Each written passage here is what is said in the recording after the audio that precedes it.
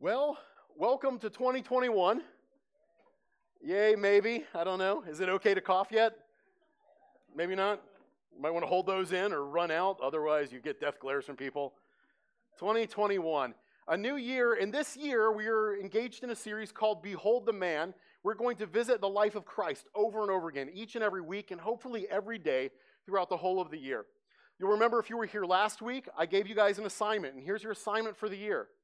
Every single day, read from one chapter of the Gospels. Just one chapter each day and every day. If you're looking for a reminder for that, by the way, go to what's the Bible app, or YouVersion? Get YouVersion on your phones.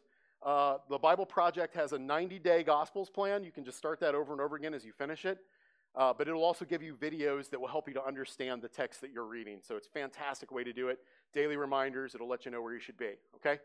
So every day this year, in the Gospels. Amen?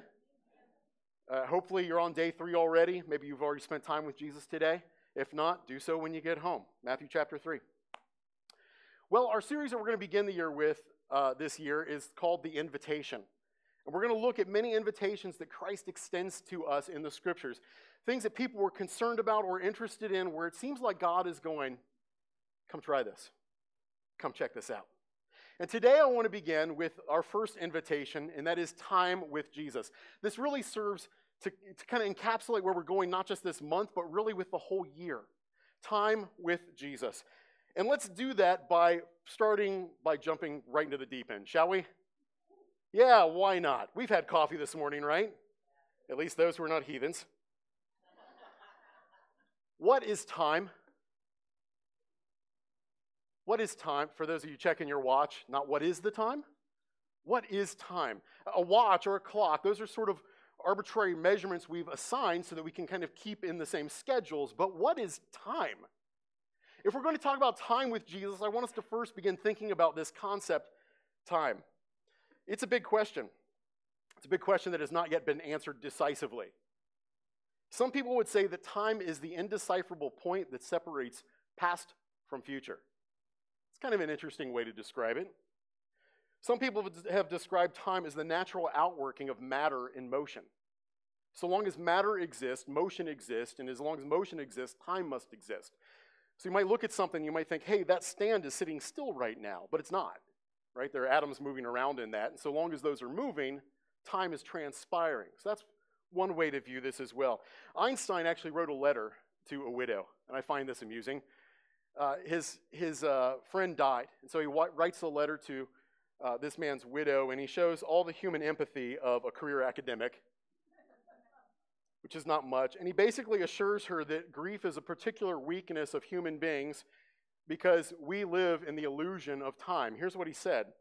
The distinction between the past, present, and future is only a stubbornly persistent illusion. He was basically telling her, you shouldn't be mourning because, after all, your husband exists at some point in time. You're just stuck in this illusion that you're moving through it. Well, that's helpful. Some people believe that the perception of time is just the way that sentient, that is self-aware beings like you and I make sense of our perceptions. So think about this. Imagine, if you will, that instead of experiencing time as a sequence, imagine you only experience one moment every 5 seconds. How disjointed would that be? Imagine experiencing one moment every 10 minutes. You have a sentient cognitive recognition of that moment. Wouldn't that be confusing? Imagine that every moment in your life is jumbled up and put in a different sequence. Kind of like you hit shuffle, so that each moment just comes into play at random times. You're like, wouldn't that be odd? Instead, we have this experience of past, present, and future, but are we really there? If you ever want a mind-bending thing to throw your mind into, take a moment and think about time. Moment. We are creatures that exist forever in the present. You are here now. Now you might think, I don't exist forever in the present. I mean, I existed in the past. Well, when are you thinking about that? Now. But I know where I'm going to lunch today, so clearly the future exists. I'm going to go to Putter's, but that's a premonition or a thought of something yet to come, and you're having that thought in the present. We are forever in the present. God being existing in all points in time all at once would be forever in the present, a truly omnipresent being, which is a little mind-bending. So here we are, stuck in the present, and here's the deal.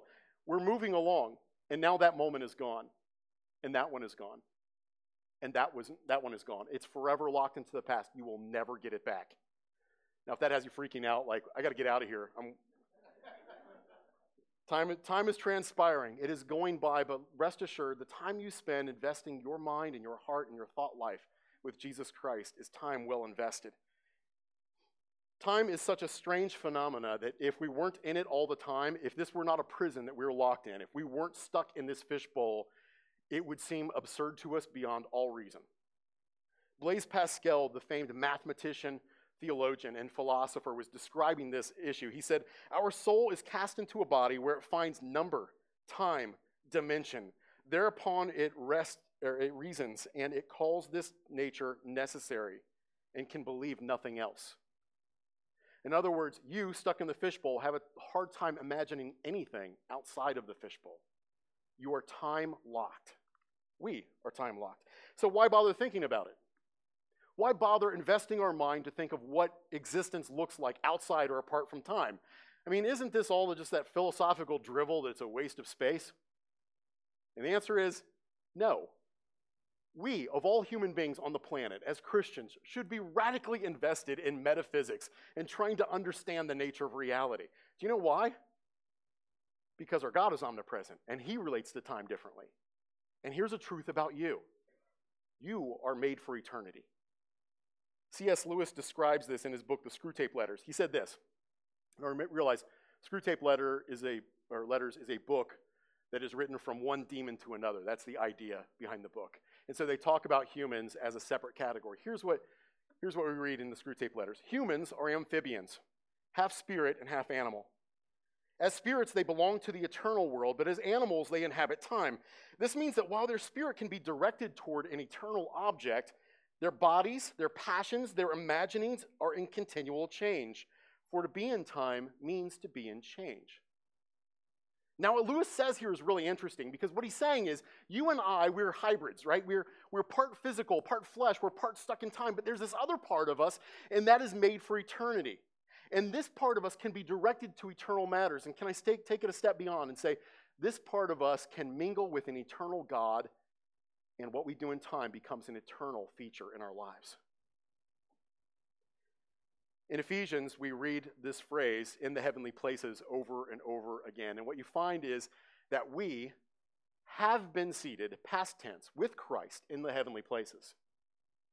Which means that you, spiritually, right now, are engaged with the living God in the heavenly places, whether or not you recognize it, whether or not you think about it. Depending on what we're doing in time, we actually have moments that touch eternity. I believe this is what happens when we commune with the resurrected Jesus Christ through the Holy Spirit. I believe you, the animal you, gets to touch eternity and mingle with eternity. Today we're going to be talking about time spent with Jesus. And what I want us to know as we walk away from here is that the moments you spend with Jesus Christ are bigger than looking at text on a page. These moments will outlast the mountains and the seas and everything that is part of this earth and its nature. Your spirit literally is engaging with an eternal God, and your moments spent there will change you radically. I know this. You cannot spend time with a resurrected Christ and remain an animal. Let's pray, and then let's launch into some discussion on this matter. Our Lord and God, bless this time. Father, open our minds. Give us wisdom that goes way beyond our natural abilities. Father, make the animal subject to the Spirit. And I pray, Lord, that as we dig into the text today and throughout this year, that as we mingle with you, we would be shaped into your likeness, your very image, Lord Jesus. We love you. We dedicate our minds and time to you today. Amen. It's about time. It's about time.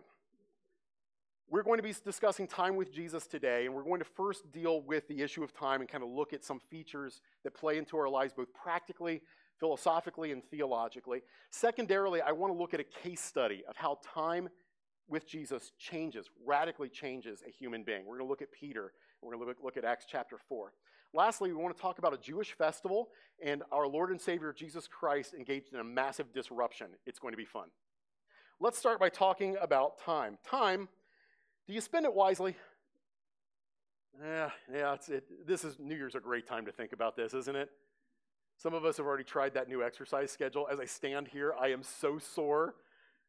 It's painful because I exercise, not just. All right. How precious can a moment be? How terrifying can a moment of time be? Have you ever been involved in some moment, you're doing something, and you know, I will remember this for the rest of my life. It's going to stay with me forever. And sometimes that's for the good, and sometimes that's for the bad. Sometimes you've engaged in a horrible sin or something like that, and it won't leave you alone. Sometimes you've witnessed the death of somebody you love dearly. Sometimes it's something beautiful like a marriage ceremony where you see their bride at the end of the aisle, or you turn the aisle and you see your groom's eyes on you. What a wonderful thing.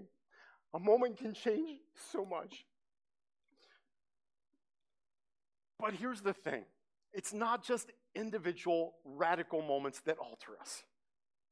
It's mundane moments. You might not think about this as often. It's easy to see how one major event can shape an entire life, the birth of a child or something of that sort. It's easy to see that change. It's more difficult to see how the mundane things you do every day are radically altering who you are. We shape patterns every day that shape us in return. The patterns we're shaping and putting into our lives, the things we're doing every day, are altering fundamentally who we are. I used to work at Kings Island. Have any of you guys done that? People who grew up in this area, many of us worked at Kings Island, and I noticed something happening from the mundane job. If you've ever worked at Kings Island, you know how awful that can be. Day in and day out, that magical place is not so magical when you're behind the scenes.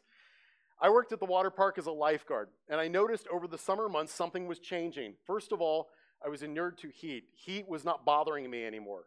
Heat always bothers me. So I would be out in 96-degree days, and I'd just be feeling normal because I was exposed to heat so often. But more than that, I remember my feet. I remember walking on a gravel driveway and not feeling it at all.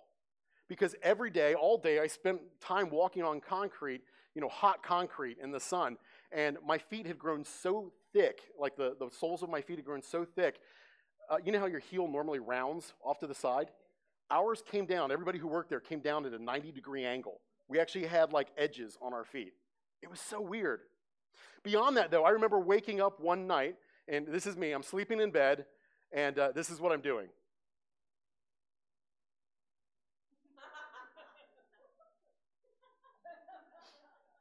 If you're not familiar with the lifeguard prospect, it's people come down the slide. Stand up, please. Exit to the outside. Slides are clear. And I was doing it in my sleep. Have you ever experienced a pattern in your life that was so normative to you that you just return to the mundane over and over and over again? It shapes us. What about time with Christ? Is that shaping you? Is that part of your normal? Is that part of your everyday? This is why I'm saying, preaching sermons about this topic are important. But if you're not spending time with Jesus Christ every day, you're really throwing it away. You're wasting time. Time is a limited resource. Think about that phrase, wasting time, for a moment. Wasting time. It's gone. Never to be recovered. Here's a deep theological truth. In order to waste something, you have to have a limited supply. In order to waste something, you have to have a limited supply. So think of out in the desert, I'm walking around, I've got a canteen of water. If I've just got a canteen of water and I start pouring it out, I'm wasting that water, right? We'd all agree. What if that canteen held an infinite amount of water? Have I wasted water? No, I've got an infinite supply. Now here's the deep theological truth. God cannot waste anything. Can God waste time? He has it all. Time is no restriction to God. Can God waste matter? I've heard an atheist make an argument one time that there can't possibly be a God because think of all the planets and galaxies and this elaborate cosmos as it's all spread out. Think about all those things we'll never see and we'll never know. Is that a waste? Not if you have infinite resources. God can create a universe as big as he wants. God can lavish attention on us, and he never runs out. God can lavish love on us, and he never runs out. There cannot be a waste because God is not restricted in the ways we are. 2 Peter chapter 3, verse 7 through 10 describes this nature of God interacting with time. It says, that to the Lord, a day is as 1,000 years, and 1,000 years is as a day. Time does not impact our God in the same way it does us. So while it's true of God that he can't waste time, it's not true of us. We waste time all the time, don't we? John Ortberg, in his book, When the Game's Over, It All Goes Back in the Box, uses a metaphor, and it's been helpful for me thinking about this topic of time. He says, imagine your life as a series of boxes. Think about it like a calendar, right? And you fill up those boxes with days. And each day, each box has a door that leads to the next box. And you go through it. But once that door closes behind you, that day is gone forever. You can never access it again. It is permanently locked down. It's done. And you're going through your life like that day after day, one box to the next box to the next box, and eventually you'll come to a box that doesn't have a door leading out. And your time on earth will be done. What are you doing with today? Where is your day being spent? Time is a limited resource. How we spend it will fundamentally alter who we are. The thrust of this message is going to be this: spend time with Jesus and you will be changed. Radically changed. Time is a gift and a responsibility. It sounds like I'm talking to Spider-Man. It's a gift and it's a responsibility. Think about the term daily devotions. As a Christian, what do you think of when I say daily devotions? Probably Bible study, like when I open my Bible and I give some time to God. But I want you to imagine you're not a Christian for a moment. I want you to just hear the phrase daily devotions. What are you devoted to throughout your day? What are the things you're doing every day? The cycles that repeat. What is transpiring with you during a given day? What moments have you carved out in your little box every day? See if this sounds familiar. Eyes open, yawning, stretching, hygiene, drinking, eating. Commuting, working, eating, zoning out, working some more, eating some more, talking to coworkers, zoning out, commuting, talking to your family, zoning out, engaging with media, eating, engaging with media, preparing food, eating, hygiene, talking with family, eating, laying in bed, watching media, laying in bed, waiting to sleep, sleeping, rinse, repeat. Does that sound familiar? Is this how we're spending our days, our every day? Where's Jesus in the mix? Now, I'm not saying to you, and I want to be clear here, I'm not saying to you that you have to be cognitively thinking every moment of every day about Jesus Christ. I think there's a tendency in some Christians to think that every waking moment is supposed to be spent with him, and any moment that is not is a waste. And I'm telling you that's not true. Married couples, let me just ask you this. Are you only married to your spouse when they're talking to you? Praise the Lord, no. You're married to your spouse whether they're talking to you or not. Some of you are like elbowing your wives. I can see this around the room. Whether you're talking to Jesus or not, he is still with you. Remember what the Great Commission said. I am with you always, even to the end of the age, which means he's always there, whether we're speaking to him or not. The question is whether or not you're speaking to him at all, whether or not he's part of your life at all, or whether or not you just disregard him week by week by week, and every day the door closes, and every day you have not built any history together. We don't want to be there. David Brainerd, who was a missionary to the Native American Delaware tribe, said this: "Oh, how precious is time, and how it pains me to see it slide away while I don't do so little to any good purpose." And I resonate with that. Like I look at my own life and I think, I could do more. You're always going to be able to say that. But Brainerd, you have to know, also struggled with clinical depression throughout his life. He was sort of that glass mostly empty type person where, he's a missionary to an Indian tribe and he's still unable to look at his life and go, something good's been accomplished. How do you feel about your time? It's not my goal to make you think that you cannot enjoy an ice cream sundae or playing a game or taking a nap. That's not what I'm talking about here. Do all of those things to the glory of God. But spend time with Jesus Christ every day. Make this a part of your life.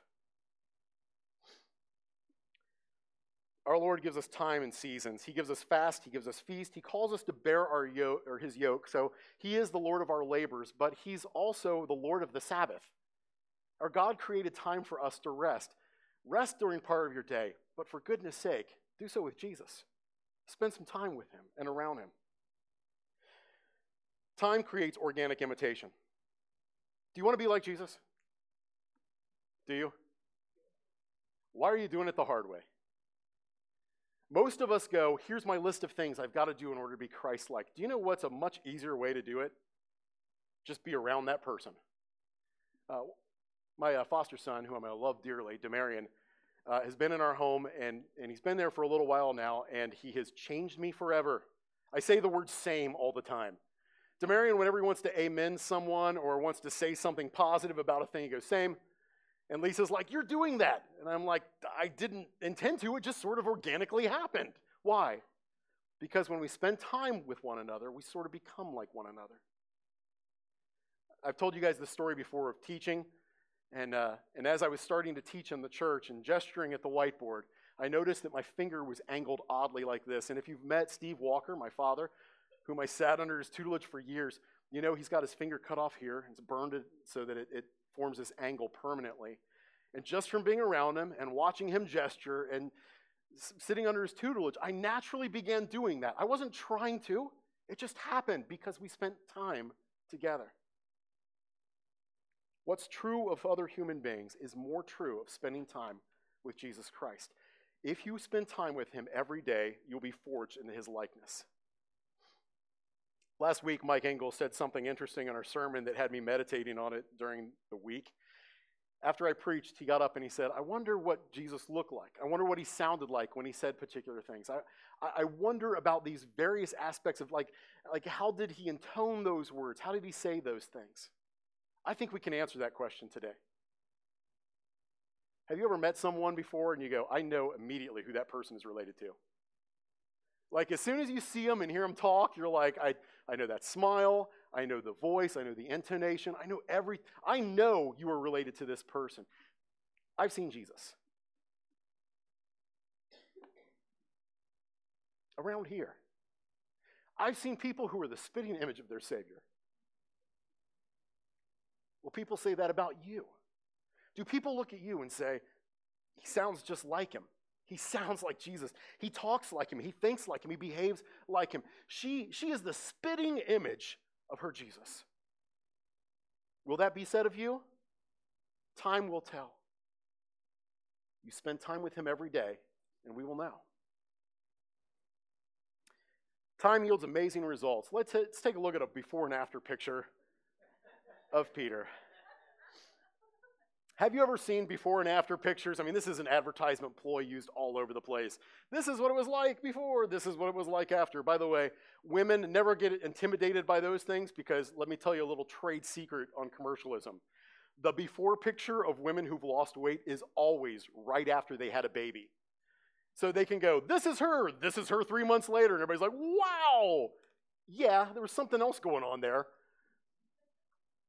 Time yields amazing results. Simon Peter is our case study in what life with Jesus will do to a human being. Now, I want to say this. The before picture that we're going to look at of Simon Peter, Peter's with Jesus. Peter's with Jesus in the entirety of the before picture. But there is something that happens in Acts chapter 2 that radically alters the way Peter is with Jesus. When Peter receives the Holy Spirit, when the church receives the Holy Spirit, Peter goes from being one thing, the before picture, to something radically different, the after picture. He becomes something else entirely. And we shouldn't be surprised. Peter has Jesus before in the flesh, but remember what Jesus said, it is better that I go away so that this helper may come, because I'm going to be with you in a new and dramatic way. I'll be in the Father, and you will be in me, and I will be in you. There's going to be this mystical union that takes place between us after I have gone, and it's by means of the Holy Spirit. That's Peter in the after picture. Let's look at Peter in the before picture. Peter was a fisherman. I'm not saying that is a bad thing. I'm saying this. He was not an academic. The fact that he was a fisherman meant this. It meant that he had failed out in regard to synagogue. In the first century, every family wanted their kid, every Jewish family wanted their kids to become rabbis, to become the religious elite. And so you'd send your kid to the synagogue, and they would identify those kids. Listen to how that kid memorized Torah. Listen to how he asked the right questions, or he answers the right questions with better questions. Listen to that kid, and they would get pulled aside, and they would be on the track to become a rabbi. The fact that Peter's in a fishing boat means he wasn't rabbi material. He was uneducated. Peter was not just uneducated, Peter was impulsive and vacillating. Vacillating, he went from this to that. Impulsive, he didn't think before he acted. And praise God, that's like so many of us. We have our own little Simon Peter in our house. His name is Colton. Lisa says something to Colton like, Colton, don't touch the paint, it's wet. And before she gets too wet, his hand's already in it. That literally happens. I was standing outside with Colton a few months ago. We had that Pray for Our Country sign out in the front yard, and we're waiting for the school bus. And Colton starts kind of pushing on the sign, and I said, Colton, hey, pal, come aside, man. Don't be pushing the sign over. Let's not touch the sign. And he goes, this sign? Hits it. Yeah, that's the one. This is Peter in a nutshell. Peter just jumps in, and he does whatever. Jesus is walking on the water. Peter says, tell me to come out to you. And moments later, help me, I'm drowning. Jesus says, who do people say that I am? And everybody him-hauls around, and you're this, you're this, you're this, you're Jeremiah or one of the other prophets. Some say you're like John the Baptist. And then Peter just blurts it out, what would have been considered blasphemy for most Jewish people. You are the Christ, you're the Son of God. And Jesus says, yeah, man, you got it, right on. Not literally, But shortly afterwards, Jesus says, hey, listen, we're going to Jerusalem, and I'm going to be killed. And Peter says, never. That will never happen to you. We're not going to let that happen. And Jesus says, behind me, Satan. So from right on, buddy, you're absolutely correct to Satan. Jesus is washing feet. Peter says, no way you're going to degrade yourself like that on my behalf. Jesus says, Peter, if you don't let me wash your feet, you have no part with me. To which Peter responds, well, wash my whole body. And Jesus is like, your feet will be fine. Peter says to Jesus, all else may abandon you, but I will die with you. And within hours, he's asleep. He can't even stay awake to just be with Jesus in his moment of desperation. Peter in the garden, when Jesus is being arrested, says, shall I strike now? Did Jesus answer? No, he didn't have time to. Peter went swinging, right? Shall I strike now? And he just swings at a dude. Tries to cleave his head in two, ends up cutting off the guy's ear. And Jesus heals it and says, those who live by the sword will die by the sword. Peter is impulsive. Peter's also self-seeking. He was among those arguing about who was the greatest in the kingdom of heaven, and clearly arguing for himself. Peter was cowardly. Self-preservation becomes the priority when it comes down to it. He went to the temple courtyard to see what was going on, but remember, he denied Christ and denied Christ and denied Christ. And then where was he at the cross? That's right, he was not there. He was hiding. Let's look at Simon Peter after. Look at Acts chapter 4. You'll remember the story in Acts chapter 3. Peter and John are walking to the temple courts to pray, and the Holy Spirit has come in. There are now thousands of believers, people who are followers of Jesus. Peter and John are walking to the temple, and as they're on their way, they see a man who's been lamed from birth. And Peter says, look at me. And the man looks up and he says, silver and gold have I none, but what I have I'm going to give to you. In the name of Jesus Christ, get up and walk. And this man is lame from birth, so his legs are atrophied, shrunk down to just skin and bone. And if you read your passage, you'll see that his legs become strengthened. And the term strengthened there means enmuscled. In other words, his legs swelled up. So just visualize this. Man lame from birth, his legs swell up. The guy gets up and he starts running around, and he's running and leaping, praising God. And Peter and John go into the temple, and the crowd rushes together at Solomon's portico. And they want to hear, they want to see what's gone on. And so the accolades are starting to pour forth toward Peter and John. But look at Peter's response. Why are you acting like we did this? It is not by our power that these things were done. Where's the self-interested, selfish Peter? This one's redirecting. This is of Christ. This is of God. And they preach, and Peter marvelously articulates not just the miracle, but he articulates the gospel message. And even after he's arrested, thousands more people come to faith that day. Who is this guy? The next day, they are dragged before court. Look at chapter 4. We'll start at verse 5. On the next day, their rulers and elders and scribes were gathered together in Jerusalem, and Annas the high priest was there, and Caiaphas, John, and Alexander, and all of those who were of the high priestly descent. When they had placed them in the center, think about how intimidating this is. These are the guys who just killed Jesus. And you're standing in the center of this room surrounded by these individuals. When they'd placed them in the center, they began to inquire, by what power or by what name have you done this? Then Peter, and if you've got your Bibles, underline this, filled with the Holy Spirit, miraculously intermingling with Jesus Christ and the God of this universe. Peter, filled with the Holy Spirit, said to them, rulers and elders of the people, if we are on trial today for a benefit done to a sick man, as to how this man has been made well, let it be known to all of you and to all the people of Israel, that by the name of Jesus Christ, the Nazarene, whom you crucified, whom God raised from the dead, by this name this man stands before you in good health. He is the stone which was rejected by you, the builders, but which became the chief cornerstone. And there is salvation in no one else, for there is no other name under heaven that has been given among mankind by which we must be saved. Who is this guy? Where's the guy hiding? Where's the guy denying? These are the very people he was hiding from, and he is pronouncing in the name of Jesus Christ the power of the Lord in his name. Well, the enemies know the difference. They know what brought it about. Look at verse 13. As they observed the confidence of Peter and John and understood that they were uneducated and untrained men, they were amazed and began to recognize them as having been with Jesus. Who are these untrained guys? They don't understand. We were trained as rabbis, as leaders, as officials. We know the scriptures backward and forward. How is it that these guys are rooking us in our own game? They were with Jesus. Will they recognize such a change in you?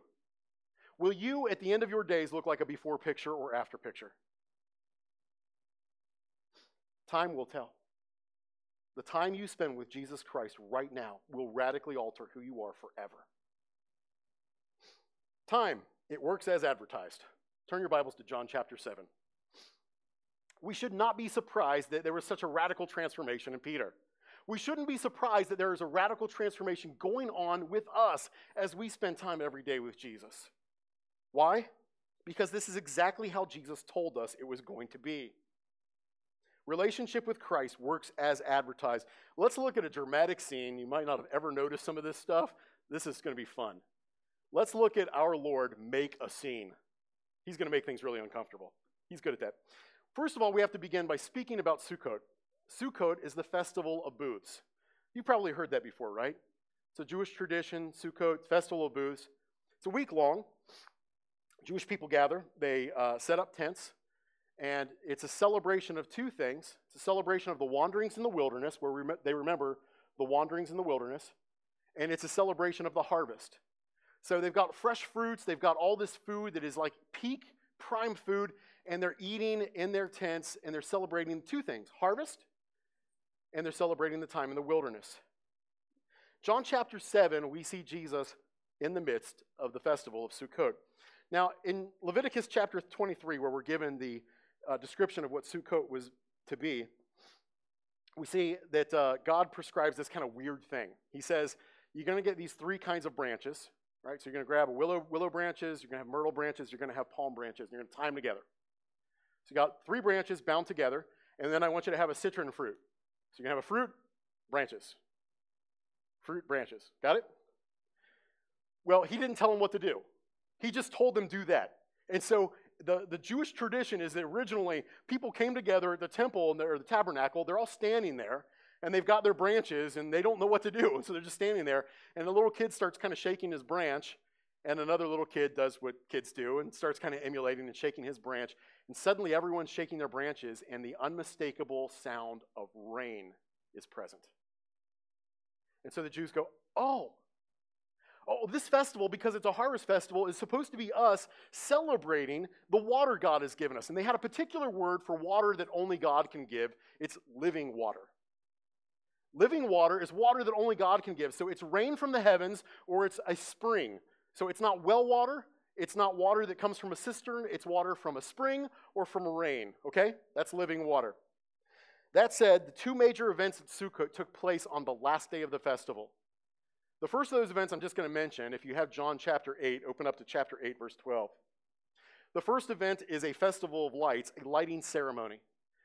And what they do is they take the temple court and they have candelabrum and they've got torches and they surround and go in through the temple and around the temple, and the place is just lit up, and it stays that way all night. And the idea is this is their perspective of why they do this, because Messiah will be a light to the Gentiles. Messiah will be a light to the Gentiles. Now, if you look at your Bible passage in John chapter 8, we see that Jesus goes very early in the morning, which means while it's still dark, to the temple. As the torches are burning and the lights are all around the temple, Jesus shows up and he says this in verse 12. Then Jesus spoke to them saying, I am the light of the world. The one who follows me will not walk in darkness, but will have the light of life. Boy, that really illuminates that passage, doesn't it? That was actually not on purpose, but as soon as I said it, it was like, there it is. All right. The second ritual, the one that is important for us today, is the ritual call for living water. So here's what it looks like. I told you that the sound of the branch, the palm branches, makes the sound of rain when everybody's shaking them.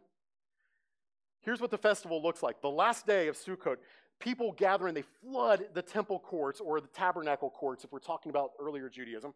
They flood these temple courts, and then they all start shaking their branches, and they begin shouting, Hosanna! Hosanna, which means God save us, God save us. And they're saying, hey, Lord, we need rain again this year. Thank you for the rain you've given. We need rain again this year. God save us, God save us. Give us living water. And so here's what happens then. As this is going on, the cacophony's building up.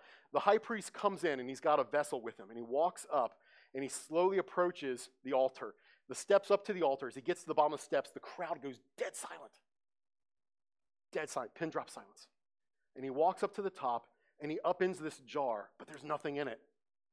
And so then the crowd bursts out again and starts saying, Hosanna, Hosanna, and they're shaking their palm leaves. And the high priest leaves the altar. He goes down across the whole city to the pool of Siloam, which is this pool that's fed by a spring, living water. And he scoops up water, and he comes back to the temple, all the way through the crowds, back up to the temple, and as he approaches the dais, the crowd goes dead silent again. And he gets up to the front, and he upends this jar over the altar. And steam and smoke go billowing up, and the people cheer loudly.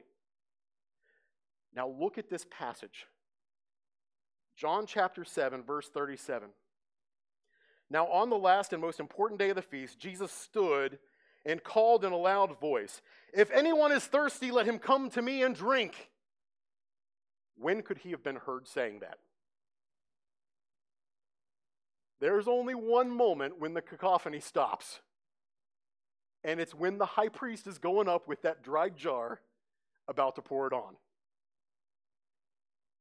Visualize how uncomfortable this must be. Right? It's dead silent, and Jesus shouts this out. If anyone is thirsty, let him come to me and drink. Awkward? You bet it is. Or God's fun that way. Now, if you doubt when Jesus shouted this out, if you doubt that it was at that moment of silence, look at verse 40 through 44. I think this illustrates it was exactly that moment. Listening to these words, some of the people said, This is certainly the prophet. Others said, This is the Christ, the Messiah, the anointed. But others said, Surely the Christ is not going to come out of Galilee, is he? Does the scripture not say that the Christ comes from the descendants of David and from Bethlehem, from the village where David lived? So the crowd was divided because of him. Look at verse 44. Some of them wanted to arrest him. Why would you want to arrest a guy who yelled out at a festival? Because it was at a very uncomfortable place that drew everybody's attention. Now you might be thinking, well, yeah, Jesus is living water, and what a profound way to say that. But look at the text. That's not what the text says. Look at what Jesus says here, verse 37. Now on the last and most important day of the feast, Jesus stood and called out in a loud voice, If anyone is thirsty, let him come to me and drink. Verse 38. He who believes in me, who adheres to and trusts and relies on me, as the scriptures has said, from his innermost being will flow continually rivers of living water. Who's the source of living water?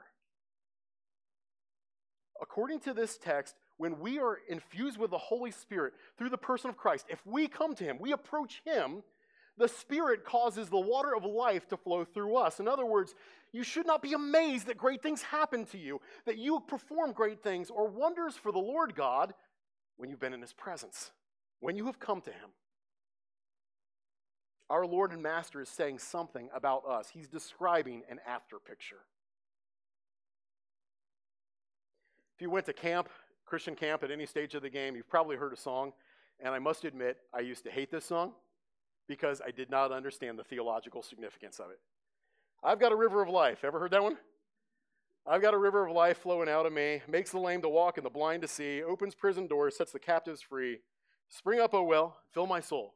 Spring up, O well, and make me whole. Spring up, O well, and give to me that life abundantly.